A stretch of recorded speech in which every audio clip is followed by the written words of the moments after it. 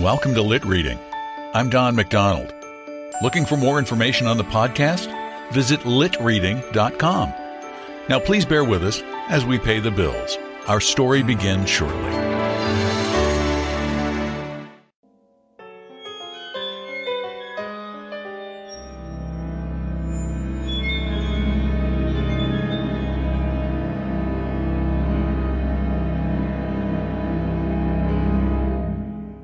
Welcome to Lit Reading. I'm Don McDonald. As Halloween approaches, we bring you a bonus, scary lit reading from one of my favorite authors. There are things we cannot perceive with our meager senses, sounds we cannot see, odors we cannot smell, and colors we cannot see. In these empty spaces lurk some of our darkest fears. Here is The Damned Thing by Ambrose Bierce.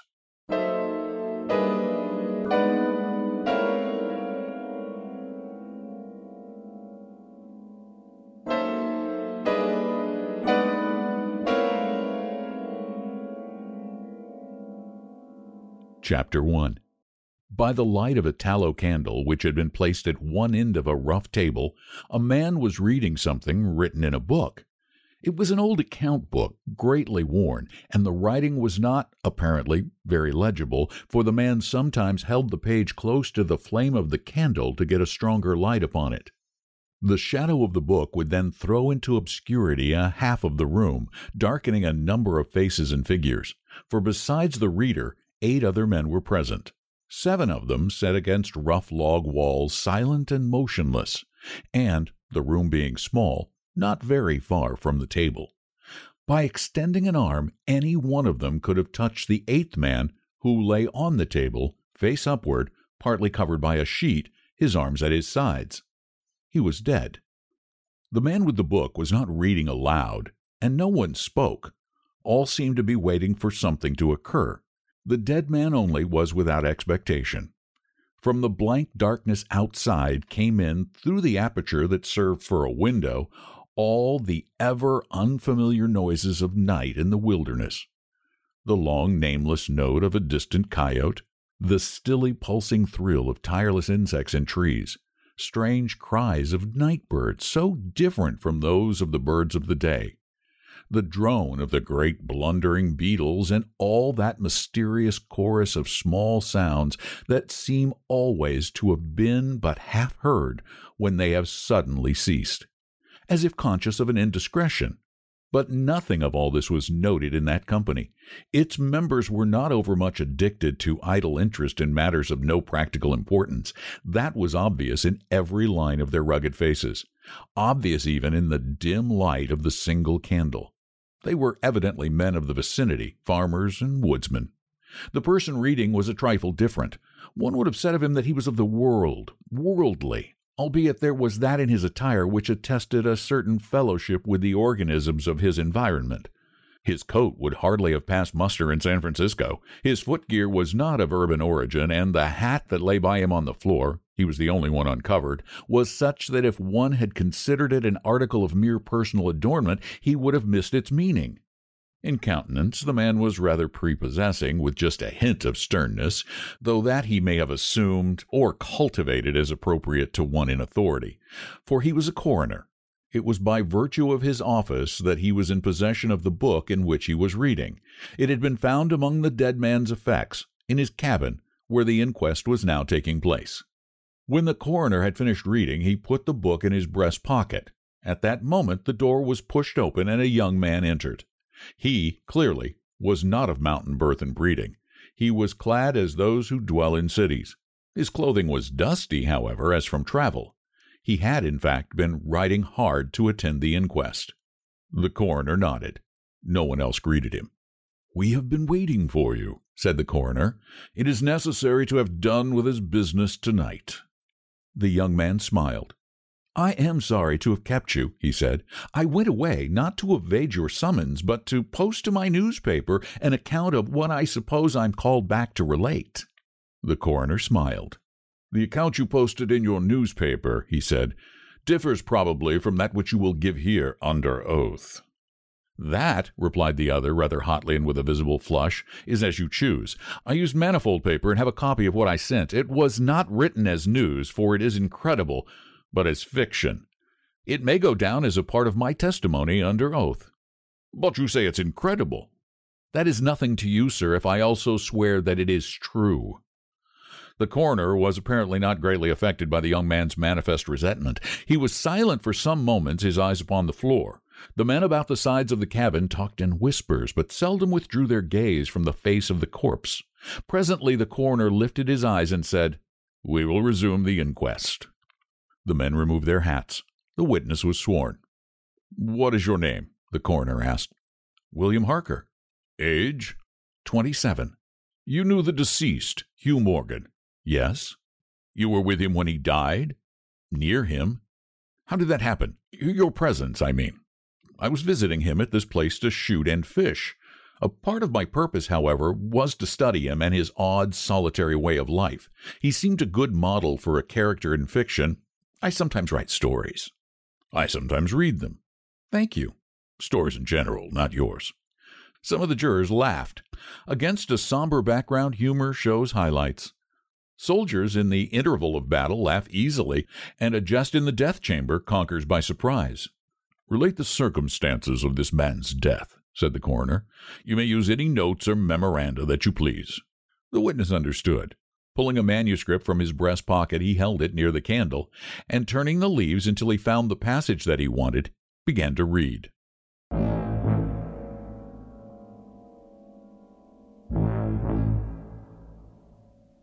Chapter 2.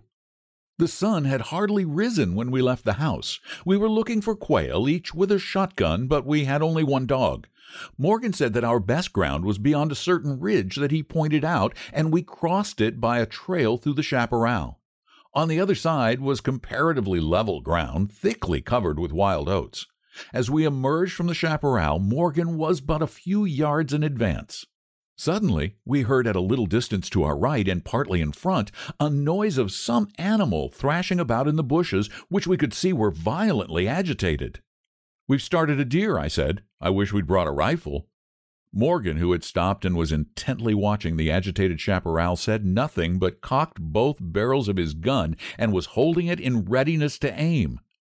I thought him a trifle excited, which surprised me, for he had a reputation for exceptional coolness even in moments of sudden and imminent peril. "Oh, come," I said. "You're not going to fill up a deer with quail shot, are you?" Still he did not reply, but catching a sight of his face as he turned it slightly toward me, I was struck by the pallor of it. Then I understood that we had serious business on hand, and my first conjecture was that we had jumped a grizzly. I advanced to Morgan's side, cocking my piece as I moved. The bushes were now quiet and the sounds had ceased, but Morgan was as attentive to the place as before. "What the devil is it?" I asked. "That damn thing," he replied without turning his head. His voice was husky and unnatural. He trembled visibly. I was about to speak further when I observed the wild oats near the place of the disturbance moving in the most inexplicable way. I can hardly describe it. It seemed as if stirred by a streak of wind, which not only bent it, but pressed it down, crushed it so that it did not rise, and this movement was slowly prolonging itself directly toward us. Nothing that I have ever seen had affected me so strangely as this unfamiliar and unaccountable phenomenon, yet I am unable to recall any sense of fear. I remember, and tell it here because singularly enough I recollected it then, that once in looking carelessly out of an open window, I momentarily mistook a small tree close at hand for one of a group of larger trees a little distance away. It looked the same size as the others, but being more distinctly and sharply defined in mass and detail, seemed out of harmony with them. It was a mere falsification of the law of aerial perspective, but it startled, almost terrified me. So we rely upon the orderly operation of familiar natural laws that any seeming suspension of them is noted as a menace to our safety, warning of unthinkable calamity. So now the apparently causeless movement of the herbage, along with the slow, undeviating approach of the line of disturbance, were distinctly disquieting. My companion appeared actually frightened, and I could hardly credit my senses when I saw him suddenly throw his gun to his shoulders and fire both barrels at the agitated grass. Before the smoke of the discharge had cleared away, I heard a loud, savage cry, a scream like that of a wild animal, and flinging his gun upon the ground, Morgan sprang away and ran swiftly from the spot. At the same instant, I was thrown violently to the ground by the impact of something unseen in the smoke, some soft, heavy substance that seemed thrown against me with great force. Before I could get upon my feet and recover my gun, which seemed to have been struck from my hands, I heard Morgan crying out as if in mortal agony, and mingling with his cries were such hoarse, savage sounds as one hears from fighting dogs. Inexpressibly terrified, I struggled to my feet and looked in the direction of Morgan's retreat, and may heaven in mercy spare me from another sight like that.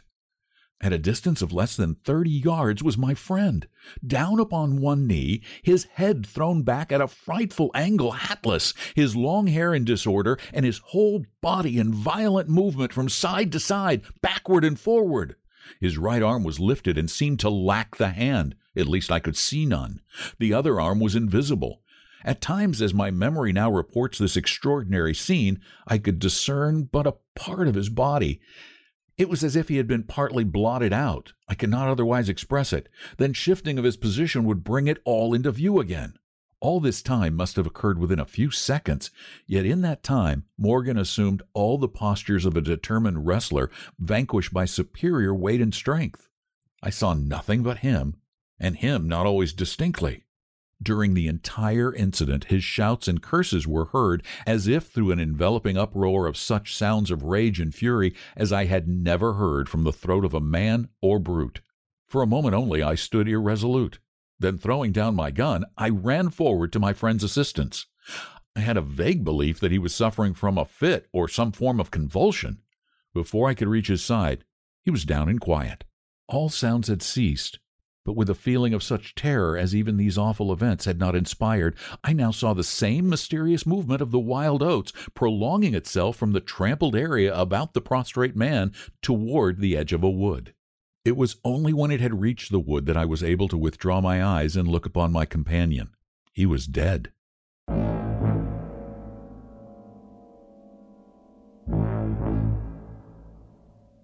Chapter 3.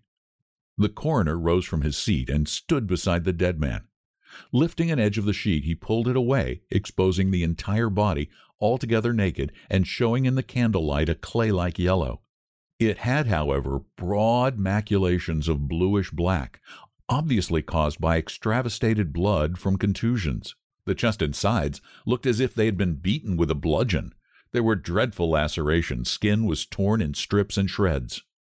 The coroner moved round to the end of the table and undid a silk handkerchief which had been passed under the chin and knotted to the top of the head. When the handkerchief was drawn away, it exposed what had been in the throat. Some of the jurors who had risen to get a better view repented their curiosity and turned away their faces. Witness Harker went to the open window and leaned out across the sill, faint and sick. Dropping the handkerchief upon the dead man's neck, the coroner stepped to an angle of the room and from a pile of clothing produced one garment after another, each of which he held up for a moment for inspection. All were torn and stiff with blood. The jurors did not make a closer inspection. They seemed rather uninterested. They had, in truth, seen all this before, the only thing that was new to them being Harker's testimony. "Gentlemen," the coroner said, "we have no more evidence, I think. Your duty has already been explained to you.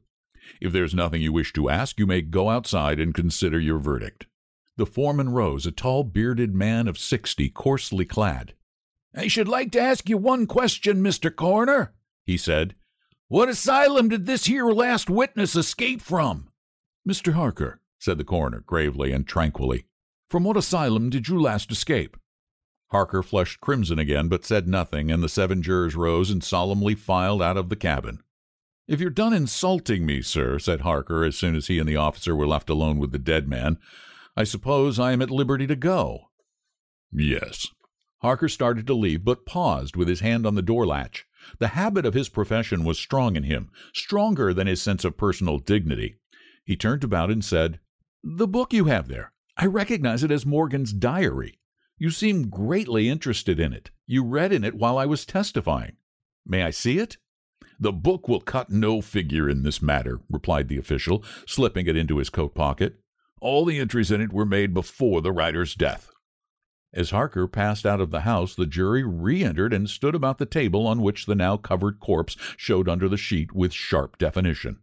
The foreman seated himself near the candle, produced from his breast pocket a pencil and scrap of paper, and wrote laboriously the following verdict, which with various degrees of effort all signed.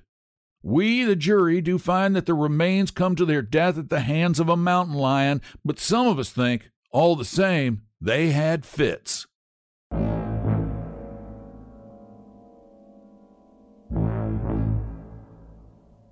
Chapter 4. In the diary of the late Hugh Morgan are certain interesting entries having possibly a scientific value as suggestions. At the inquest upon his body, the book was not put in evidence. Possibly the coroner thought it not worth while to confuse the jury. The date of the first of the entries mentioned cannot be ascertained. The upper part of the leaf is torn away. The part of the entry remaining is as follows, quote, "Would run in a half circle, keeping his head turned away toward the center, and again he would stand still, barking furiously. At last he ran away into the brush as fast as he could go. I thought at first that he had gone mad, but on returning to the house found no other alteration in his manner than what was obviously due to fear of punishment. Can a dog see with his nose? Do odors impress some olfactory center with images of the thing emitting them? September 2nd.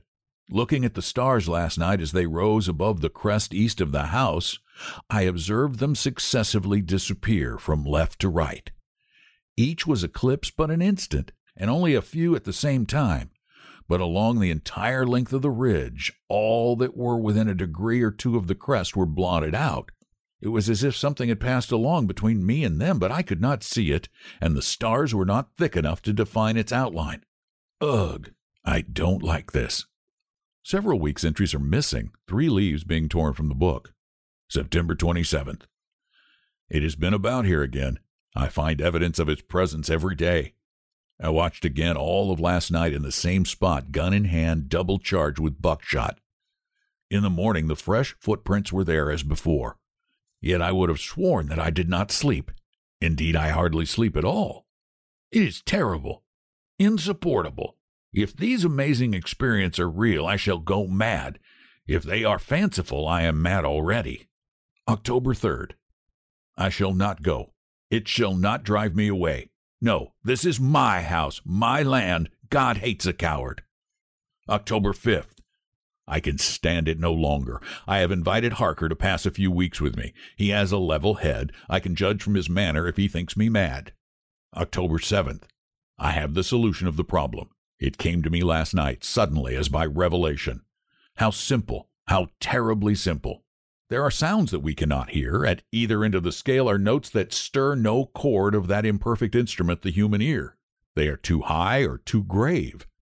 I have observed a flock of blackbirds occupying an entire treetop, the tops of several trees, and all in full song. Suddenly, in a moment, at absolutely the same instant, all spring into the air and fly away. How? They could not all see one another. Whole treetops intervened. At no point could a leader have been visible at all. There must have been a signal of warning or command high and shrill above the din, but by me unheard. I have observed, too, the same simultaneous flight when all were silent among not only blackbirds but other birds, quail, for example, widely separated by bushes, even on opposite sides of a hill. It is known to seamen that a school of whales basking or sporting on the surface of the ocean, miles apart, with the convexity of the earth between them, will sometimes dive at the same instant, all gone out of sight in a moment. The signal has been sounded too grave for the ear of the sailor at the masthead and his comrades on the deck, who nevertheless feel its vibrations in the ship as the stones of a cathedral are stirred by the bass of the organ. As with sounds, so with colors. At each end of the solar spectrum, the chemist can detect the presence of what are known as actinic rays. They represent colors, integral colors in the composition of light, which we are unable to discern. The human eye is an imperfect instrument. Its range is but a few octaves of the real chromatic scale. I am not mad. There are colors that we cannot see. And God help me, the damn thing is of such a color.